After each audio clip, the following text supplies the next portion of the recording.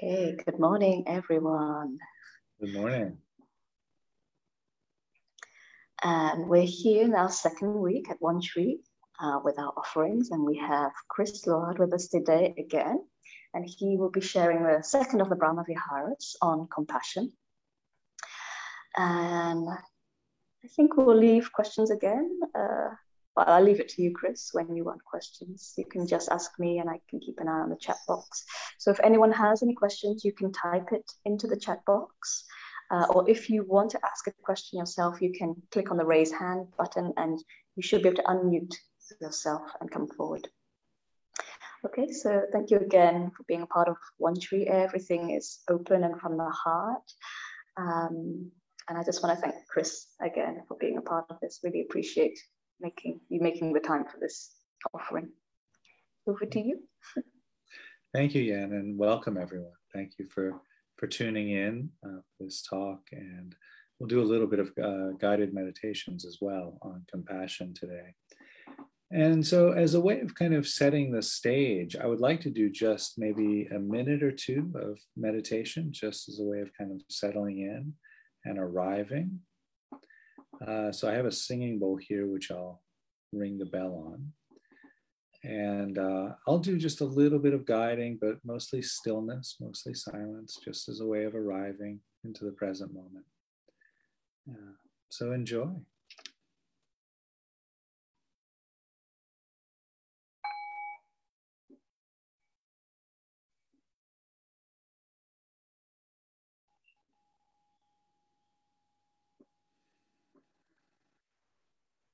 And so the invitation here is just to arrive into the here and now, the present moment.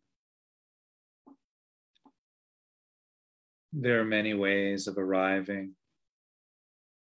into the present. We could start here by just noticing the feet against the ground or the floor. Really feeling into the contact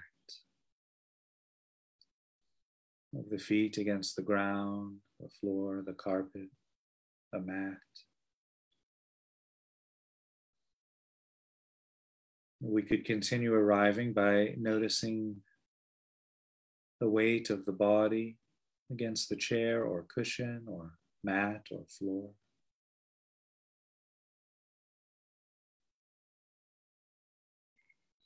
And perhaps noticing the support that's being offered by the floor, the ground, the chair, the support that's being offered to the feet and to the body.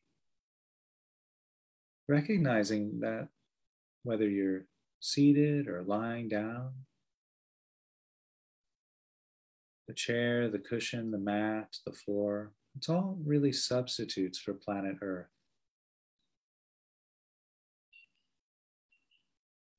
So perhaps extending a thought or two of gratitude for this beautiful planet, Mother Gaia, this amazing life support giving planet.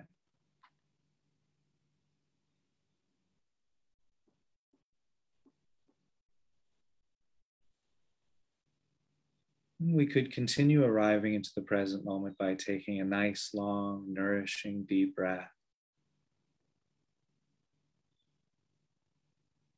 And just allowing the out breath to be a little bit slower or longer than the in breath.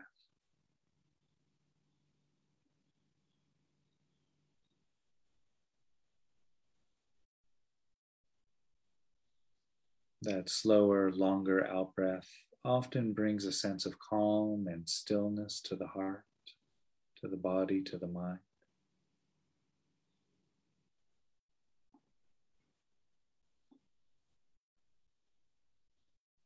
And then in the next breath, just allowing the breathing to return to its uncontrolled breathing pattern, just breathing normally, naturally.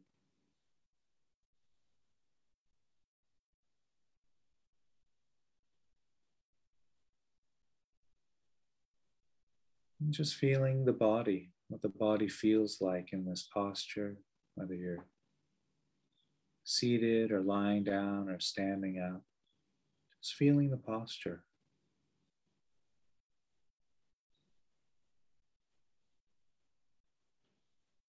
inviting the body, mind, and heart to settle.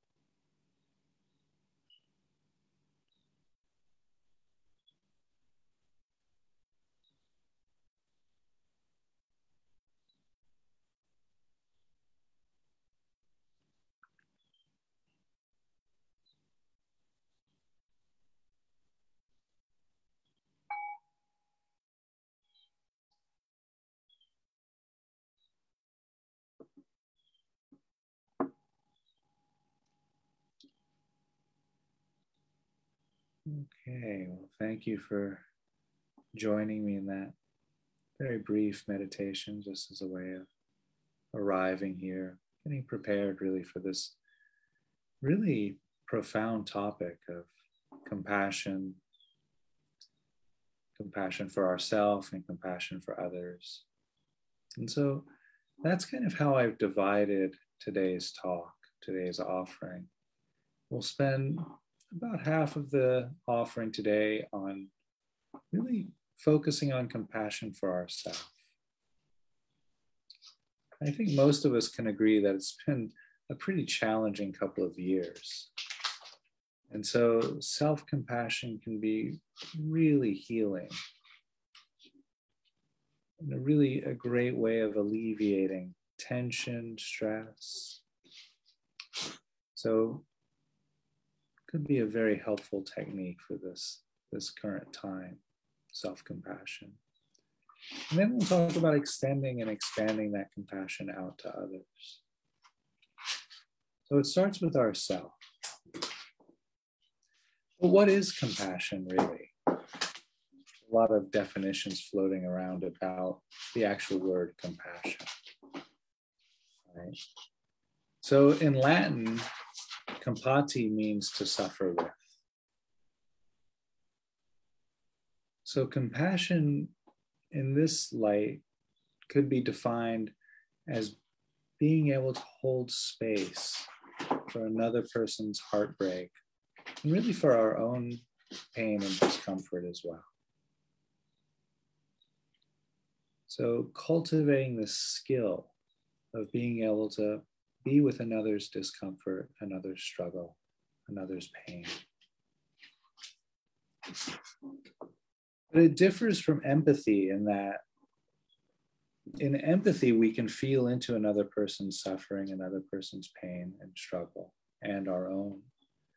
But empathy stops short of that motion forward to alleviate.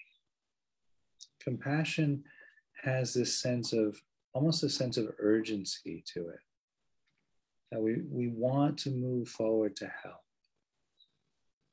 So that compassion actually activates the motor cortex in the brain, so that we want to move forward to alleviate the struggle of ourselves and the struggle of others, like that. So really true compassion in a very deep way and meaningful way changes the way we live, changes the way we relate to ourselves and to the rest of the world. And so the invitation here is to perhaps think of a time where you may have been with a close friend and that friend was struggling. They were in the midst of some real struggle. Think of how you might have held space for that person. Maybe they just lost a close person, a dear person, or maybe they are going through the loss of a job or whatever it is. Just recalling how you might have been with that being, how you might have felt.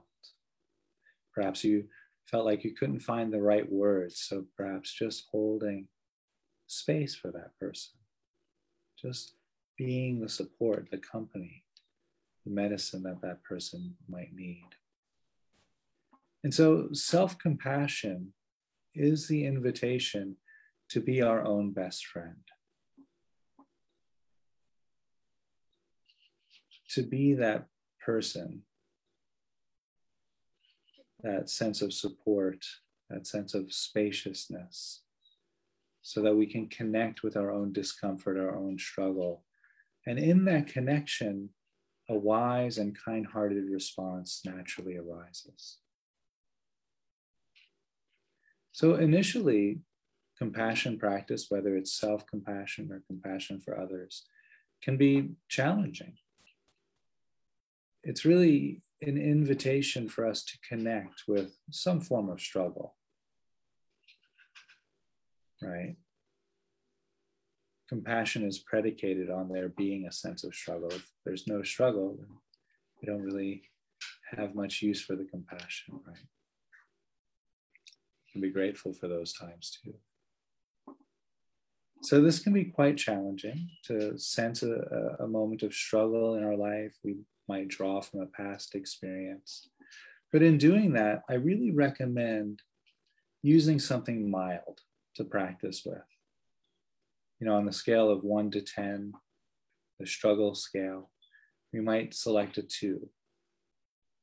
Just so that we get used to compassion practice, what it feels like to move into a sense of compassion for ourselves, for others. And then when we get some dexterity over the meditations on compassion, some skill over the practices, we can then move into maybe deeper waters or more challenging struggle material. So self-compassion starts with recognizing the struggle. This is the role of mindfulness, and how mindfulness plays a key part in the practice of compassion. We have to recognize that we're struggling and really what that struggle might feel like for us. It's the acknowledgement that, oh yeah, this is a tough moment right now. And to not judge that. That's quite tricky for many people. So often we think when we're struggling that we've done something wrong, or there's something bad happening. We very often forget that actually struggle and suffering is inherent in the human experience. We all struggle. We all encounter suffering from time to time. And this was actually the Buddha's first truth, right? The Four Noble Truths. The truth of dukkha, that the very existence, this very human experience entails struggle. It's actually sewn into the fabric of our experience. So if we're speaking about dukkha, luckily the Buddha said, he gave us a very clear definition of dukkha. He said dukkha is birth, sickness, aging, and death. Dukkha is not getting what one wants. Dukkha is getting what one doesn't want. Dukkha is being separated from those who are dear. And dukkha is being forced to be near those who aren't dear. That's a huge spectrum when you think about it. Everything from birth, sickness, aging, and death to having to keep company with people you don't like, and everything in between. So we always have this possibility of encountering struggle, which is why compassion is so important. So just recognizing when we're struggling, it's not that we've done something wrong. It's not really possible that we could arrange our life in such a way so that we'll never experience suffering or struggle. Very often we fall into that, right? You know, if I get sick or ill, I might start to think, oh, what did I do wrong? How could I have done something better? You know, not recognizing that it's the natural tendency of the human body to encounter sickness, to encounter illness. Right? And that's just one, many, many, many examples of that. So struggle, suffering, it's a natural part of the human experience, and just to recognize that. So we can be kind to ourselves in that recognition. Say, oh yeah, this is hard right now. And that's one of the key components of self-compassion, is that ability to self-nurture. You know, you might put a hand on your heart. That's a typical move of self-compassion, or putting a hand on your own shoulder, or what they call havening too. It can be really comforting. This move of self-compassionate touch for your own self, for your own body. Put your hand on your heart. That's what I like to do. Put the hand on the heart and just say, yeah, this is challenging right now, you know. And then in that recognition, recognizing that everything that arises passes. And that just because I'm in a challenging moment right now, it won't always be this way. That things do change. That was another one of the Buddha's teachings, is that everything changes. Everything is actually in a constant state of change, including our struggles. That's the good news, right? So we can be mindful of what we're experiencing. Oh, yeah, there's tension in the body. Feeling maybe there's stress there. What could I be stressed about? Oh, I got some bad news yesterday. There's the move of self-compassion. Yeah, that was really hard.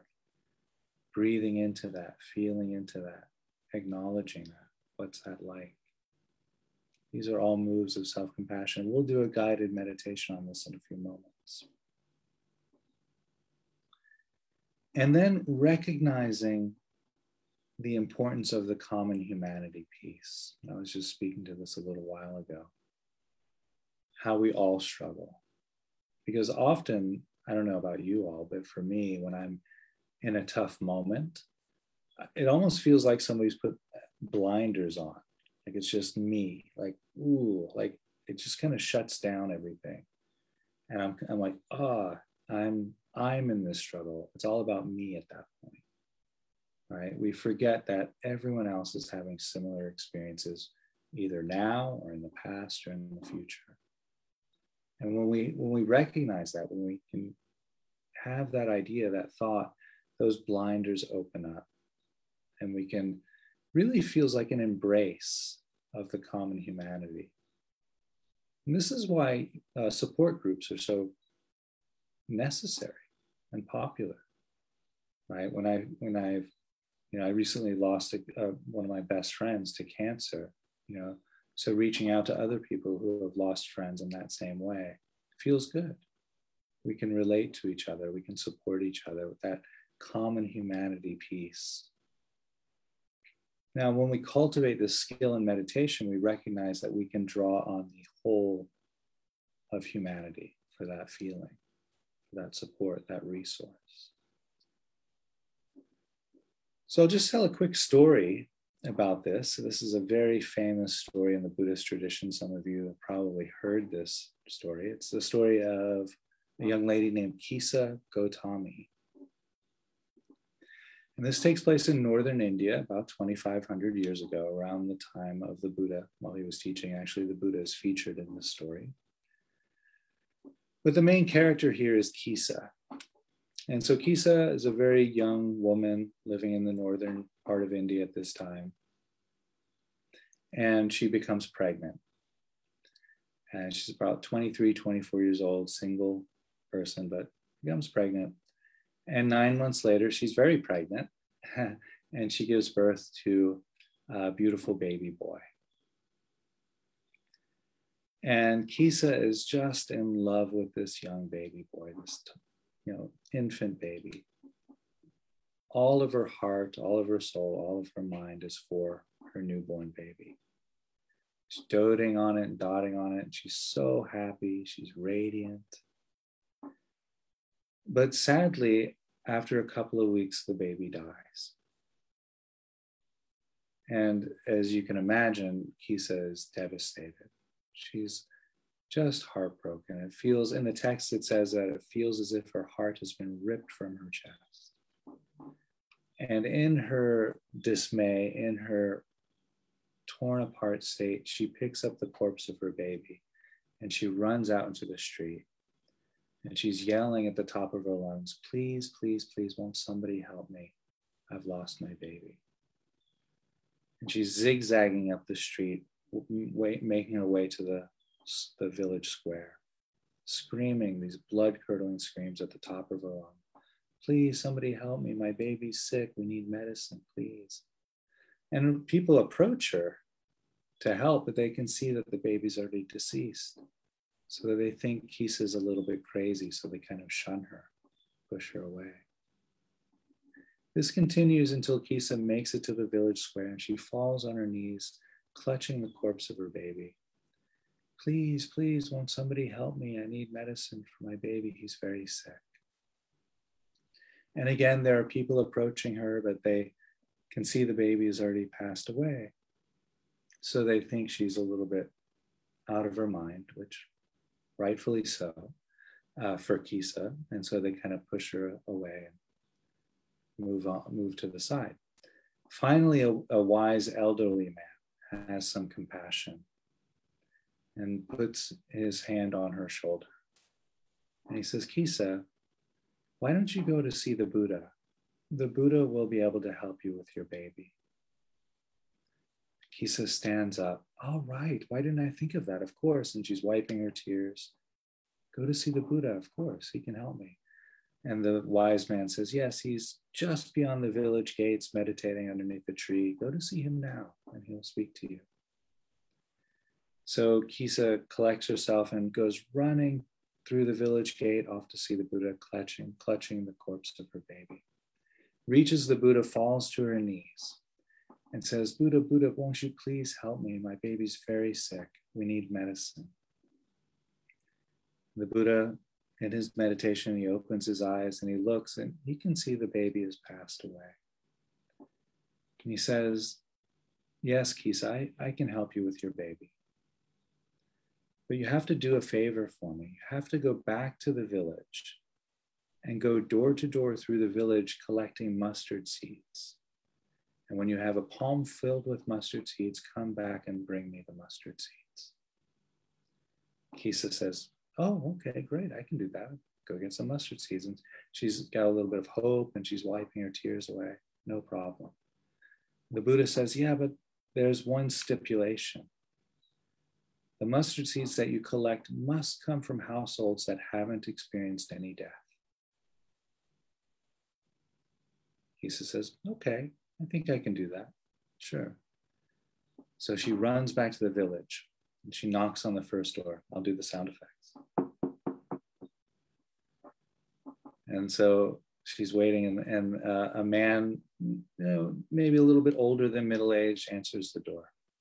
Kisa, holding the corpse of her baby, says, pardon me, sir, but I need some help. The Buddha has sent me to go door to door to collect mustard seeds from each household in the village so that he might be able to help me with my baby. The man says, oh, mustard seeds, okay, and turns to go to the kitchen. And Kisa says, oh, but sorry, I need to know, have you experienced any death in this household? The man is a bit taken aback and he says, sure. Both my parents have died. I've lost a brother recently. Oh, I'm terribly sorry for your loss, says Kisa. But I can't collect any mustard seeds from this household because the households must come from, the mustard seeds must come from households that haven't experienced any death. So she goes to the next door and knocks on that door. And a young lady answers, maybe just a little bit older than Kisa. Kisa says, pardon me, ma'am, but I'm collecting mustard seeds from each household in the village to bring back to the Buddha so he can help me with my baby. And the young lady says, oh, okay, mustard seed. And she goes to get a mustard seed from the kitchen. And Kisa says, oh, I need to know, have you experienced any death in this household? The young lady's a bit taken aback. She's like, yeah, actually I have. I lost a brother recently. My mom died when I was quite young. Kisa says, oh, I'm terribly sorry for your loss, but I can't accept any mustard seeds from this household because the mustard seeds that I collect must come from households that haven't experienced any death. And so Kisa goes to the next door and an elderly man answers. And Kisa says, pardon me, sir, but I'm collecting mustard seeds from each household in the village so that I can bring the mustard seeds to the Buddha and he might be able to help me with my baby. And the elderly man says, oh, mustard seed. And he's walking on a cane. He turns very slowly to go to the kitchen. Kisa says, "Oh, but I need to know, have you experienced any death in this household?" The old man kind of chuckles. It's like, "Well, look at me. I'm over 90 years old. I've experienced plenty of death in my life. All my friends have passed away and my family's all gone." Kisa says, "Oh, I'm terribly sorry for your losses, sir. But I can't accept any mustard seeds from this household because the mustard seeds that I collect must come from households that haven't experienced any death." And Kisa goes to the next door, and to the next door, and to the door after that, and the door after that. And finally, Kisa starts to realize, oh, this is a teaching that the Buddha has given me. And so she falls to her knees, still holding the baby, the corpse of her baby. And her heart just shatters open. Not from her suffering now, but in recognition that it's not personal. It doesn't have to do with her. It's just the way of things, that we all encounter this type of struggle. Maybe not all of us lose a loved one, but we all encounter moments where we wish things were different, right? Arguably, we probably all will lose a loved one, but even if we don't, we all know what it feels like when we want the present moment to be different. That struggle, that push, that suffering. So Kisa, recognizing this, transforms her struggle into compassion. And that's the power of that common humanity piece. When we recognize, we feel how our heart longs for the present moment to be different. And we recognize we can just look around and recognize that everyone else either is feeling that way, has felt that way, or will feel that way. And that's compassion. So I've covered kind of three aspects of self-compassion. I just want to point these out, and then we'll do just a brief, maybe 10-minute guided meditation on self-compassion, and then we'll move into compassion for the world. So the three aspects we looked at were mindfulness, just being aware of what's happening in the present moment, aware of any sort of struggle.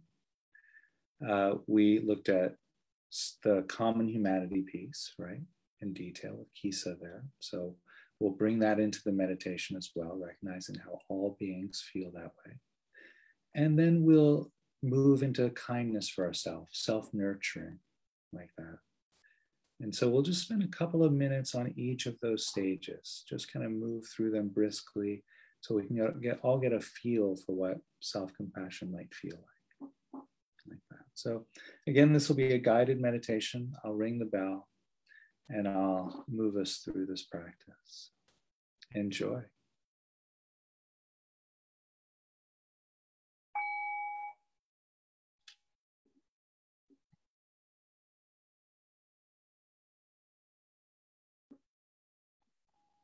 And so once again, the invitation being to arrive into this present moment.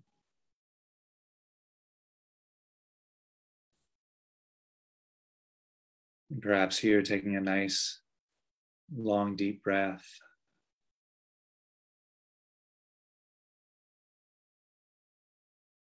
Just noticing how the body feels right now. Perhaps you might use a pointer to the felt experience of the body just by noting there is a body.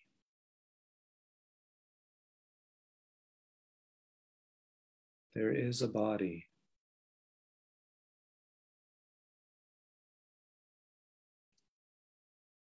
And perhaps noting the contact points of the body, the feet against the ground or the floor, the weight of the body against the cushion or chair, mat.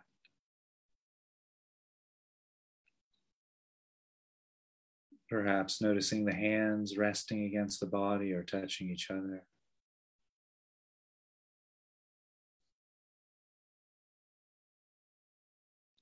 There might be sensations of clothing against the shoulders. Just taking a moment here to scan through the body.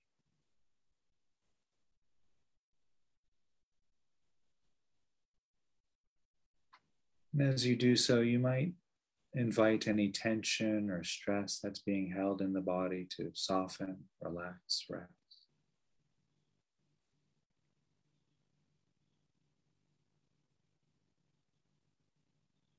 And while we rest here in this present moment experience, the invitation here is to bring into awareness a recollection of a moment of struggle in your life. Ideally, something rather mild. You don't want to use something overly wrought with struggle. Something we can work with where we'll stay present and regulated to serve the practice. This could be perhaps an argument you had with a coworker,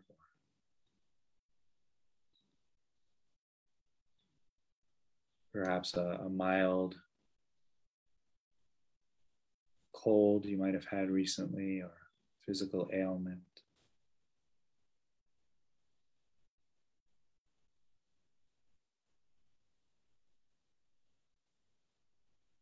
And just feeling here what it feels like to want to be free from that struggle.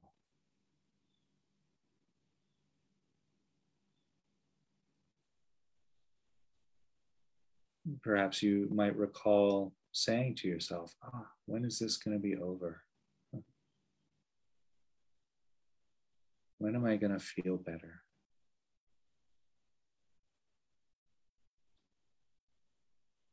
And using mindfulness to just note here, what's the felt experience? Is there tension in the abdomen or tension around the heart? Perhaps it's just this feeling of longing for things to be different.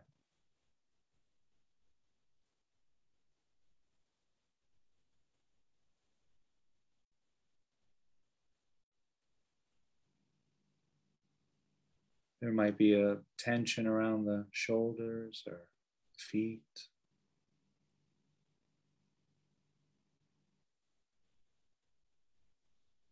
And so taking a deep breath and breathing into what that sense of struggle might have felt like or feels like.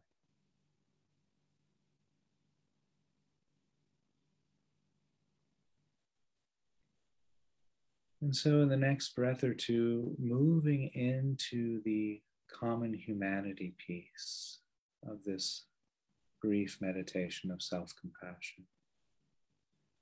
Recognizing that it's not personal, not only us, but all human beings feel this way, either now or in the past or the future. All human beings feel the desire to be free from struggle, the desire to be free from suffering.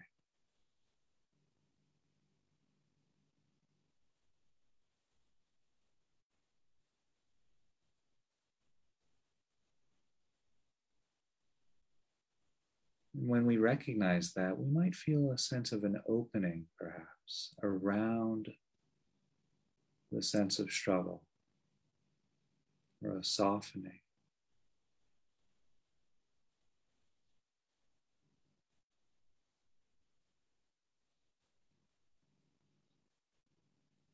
And so just taking a breath or two here to really feel into the common humanity of struggle.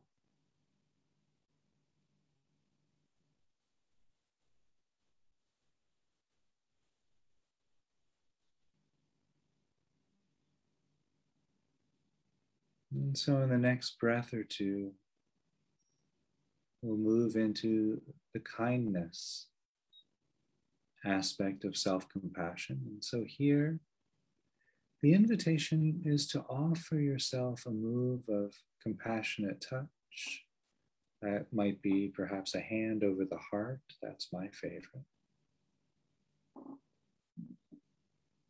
Or perhaps a hand on the leg, if you wish, or a hand on your shoulder. Some people like that. Whatever works for you, what feels good.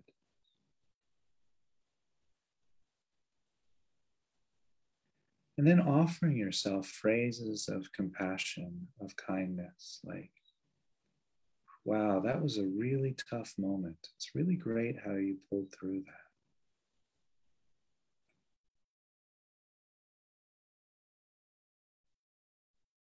Or if it's a current sense of struggle, you could just say, yeah, this is really challenging right now.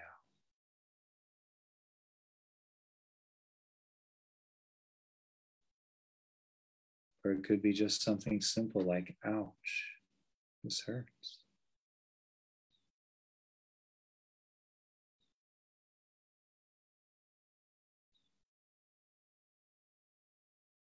You could use phrases of loving kindness, which if you were here last week might be familiar, like, may I be happy and safe.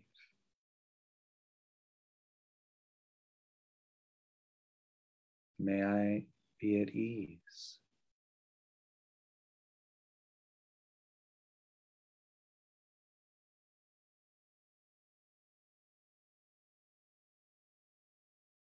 You might just wish to hold silent space for yourself. That compassionate openness.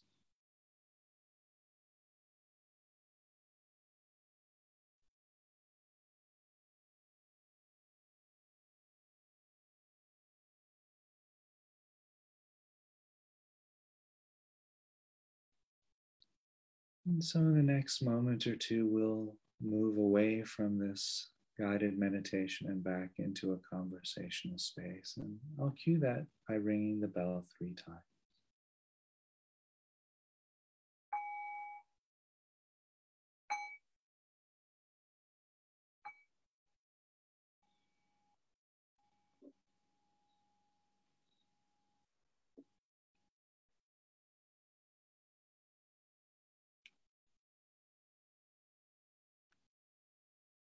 Okay.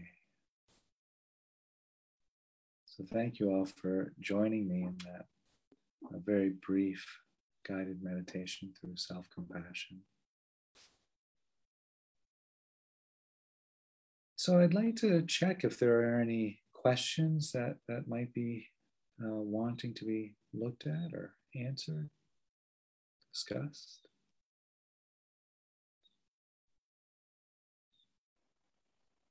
So there's no questions yet. If anyone has questions, you can type them in the box or click the raise hand option, or you can just unmute yourself and come forward.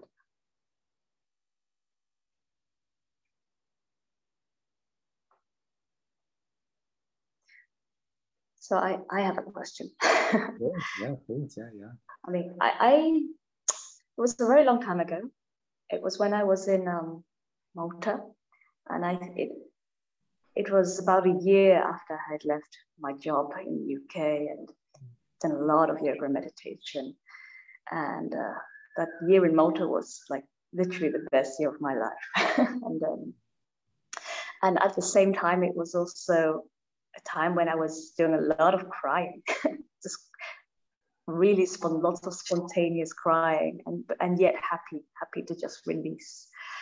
And there was questions in my mind: what's going on? Why am I crying so much? and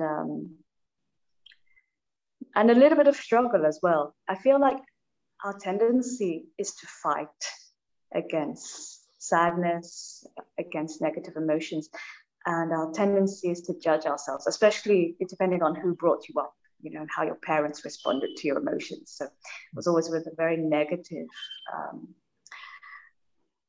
a negative reflection of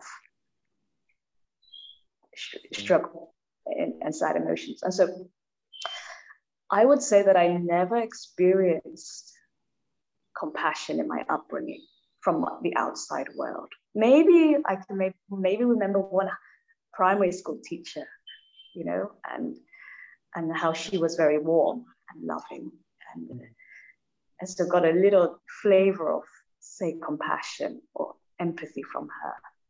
But within my household, we're all very judgmental, very cold, very unforgiving, with struggle and losing face and, you know, sadness and crying and all these things. So how much is it a requirement to have experienced compassion in your life, from your relationships, from your outside world, for you to be able to then cultivate that within yourself? You know, so a lot of people go and see therapists so that therapists can be the space holder and show them a new way of really dealing with their inner struggle. But it's through that therapeutic relationship with someone who can offer you supportive emotions and space to breathe that you sort of almost learn through being in their presence. Do you know what I mean? Yeah, I do. Yeah. Sorry, I started off with one question and it diverted into another. That's fine. I can try to answer both, maybe. Yeah. So what's the final question?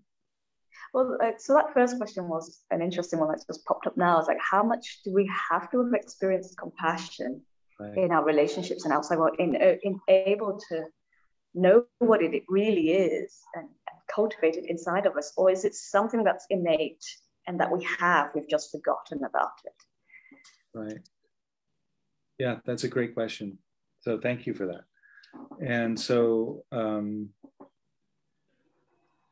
it is, you know, there are traditions that say that compassion is innate, but then they often say that it's innate because we learn that through contact with our mother by being held when we're born.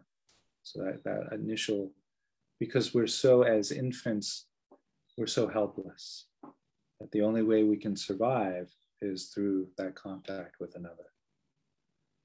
And so in that nurturing, compassion is born. That's one view. And, you know, that I'm not going to argue that view, but it may or may not be the case, you know. That tends to make sense to me. But I also, you know, it's worth noting that if you, or if anyone, it has a sense that they're missing the feeling of compassion, the only way we would know that we're missing that is if we know it, if we know the feeling, right? If we know that compassion is absent, then we know what compassion feels like. So it's there somewhere. If we feel like we're missing compassion, then we have some compassion there. And so these practices of self-compassion are a great way of tapping into that and just starting to generate that for ourselves in that way. You mentioned therapy and things like that. I think that's a wonderful technique, a wonderful avenue to explore compassion if you have a good therapist. You know, there are some therapists who, you know, don't have that ability of generating that kind of compassion. So it's worth investigating, you know, and checking into that. Also, a good meditation teacher can help, you know, and can be compassionate in that way as well, to reflect that back. Yeah. Does that answer your question? Yeah, I think so. Yeah. There was a question prior to that, but that just popped out just now. So there was that time in Malta where I was doing a lot of crying and releasing. And there was one time I just really was like, well, what's this all about? So I just sat with myself and I really, you know, I just closed my eyes and I sunk into the experience of suffering. And I think I already shared this with you, this experience in Thailand. And when I really sunk into that experience of suffering, where it was in my body, and just sat with it without any expectation or resistance, then suddenly that motherly compassion, it was a whole new wave. It was almost an explosion of compassion, I would say. It was just like, and it just ballooned out of me. So much so that I was like, this is something that is not quite coming from me, but it felt bigger than me. Mm. And I felt suddenly that moment held by something huge. At the time, Kuan Yin, so Kuan Yin is something I eventually came to, and then I attributed that energy or that experience with Kuan Yin. Mm-hmm. You didn't mention Kuan Yin today, actually. I was not yet. Yeah. I was expecting your Kuan Yin story. Happy about that. Yeah. Yeah. Well, shall I? Did you have a question? Yeah. So for me, and I think you already mentioned it, to really tap into compassion, we almost have to really sink into our suffering, and not in a attached way, but in a recognition of there has to be a recognition of your own suffering, and in order to recognize another person's suffering. So, and then then there's space for it to blossom, and you want others to be free from suffering. You want yourself to be free from suffering. So I think you already mentioned it, that recognition of suffering within you, the direct experience of the suffering, is that almost a seed for compassion to sprout out within you. Without that recognition or that experience of suffering, there's no birthplace for compassion. So I think you mentioned that already. That's a great way to say it. Yeah. Are you here? Yes, yeah, you just froze for a second. Yeah, and I heard one teacher speaking about compassion where somebody asked him, well, why do we suffer? And one could think of the reason for suffering, if we needed it to explain that, would be so that we could be compassionate. If we didn't suffer, we wouldn't know how to be compassionate. Because we know how challenging suffering is. That innate desire to be free from that is the birthplace of compassion. And so then when we see that, and when we really are in touch with that in ourselves, as you mentioned, we see how tough that can be. Then we look around and we recognize that everyone else, and this is what I find so important about these practices, is that everyone else, regardless of their belief, regardless of their political ideology, regardless of their economic background, regardless of their gender identification, regardless of any of that, we all feel that. We all feel that. And so it's interesting because, these tribes have formed throughout human evolution. I'm a Democrat, I'm a Republican, I believe in this, or I identify with that. And we tend to have compassion just for our tribe. But if we can actually broaden that so that we feel that our tribe is everybody who struggles, not everybody who votes in a particular way, or not everybody who supports the same football team, but everybody who struggles, then we start to create a global tribe, and compassion can be felt for everyone. And so that's for me, the real profundity of these practices is that it really has the potential for this global healing. That's nothing that I think should be overlooked. That it's just there in front of us, that we can do these practices and really start to. It's a subtle revolution. I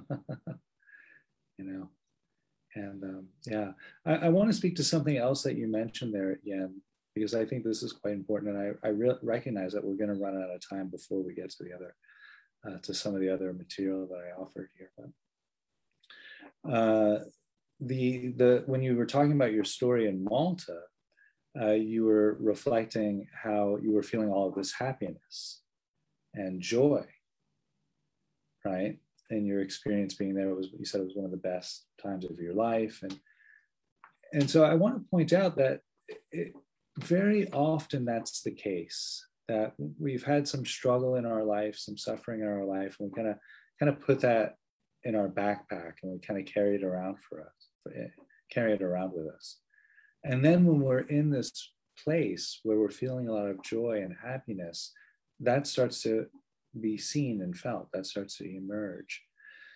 So it is just to the extent that we can experience, the extent that we allow ourselves to experience happiness and joy, on that same side, on the other side, that's the extent we can feel our suffering.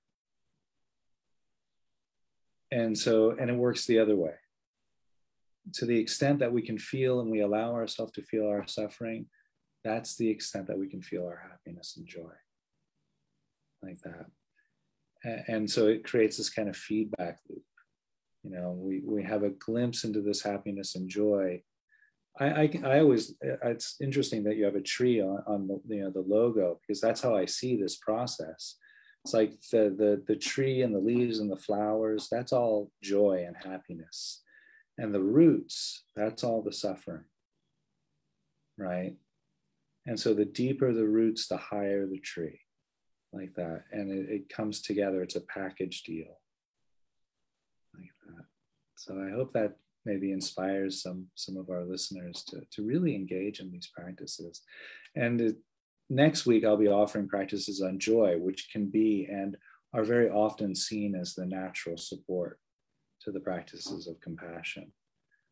So don't wait till next week to start the practice of compassion. You know, if you're really inspired, please go forward and do the meditation that I offered here. I'll also provide a link to a compassion practice where you can practice working with other people and to the entire world in compassionate ways, like that. So that's, I guess, one way of offering the homework is just to, you know, either do the meditation, that 10-minute meditation that I offered just now, or use the podcast link and explore compassion in that way.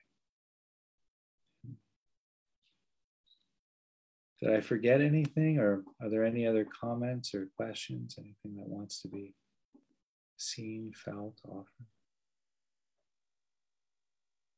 So no other questions at the moment. Okay.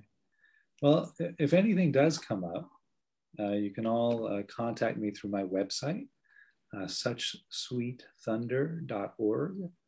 My email address is on there. And I always welcome emails, even if we've never met before. Please do feel free to reach out if you have any questions about this material or anything about meditation. Also, the website has tons of videos and guided meditations and resources. Most of it's for free. The only things that I sell on my website are my 2 books that I've written. But other than that, everything's for free on there. So please have a look around, enjoy the material that's there. And yeah, have a great week, everyone. Yeah. So thank you very much, Chris, for sharing with us today. And thank you everyone for tuning in. I will send all the links so you can catch Chris at any point and find his guided meditation online. And we also have a donation link for anyone who feels to give. That would be most important. Oh, there's a question. Horrific. No, I think we're fine. Can you hear me? I can hear you. Oh, there we go.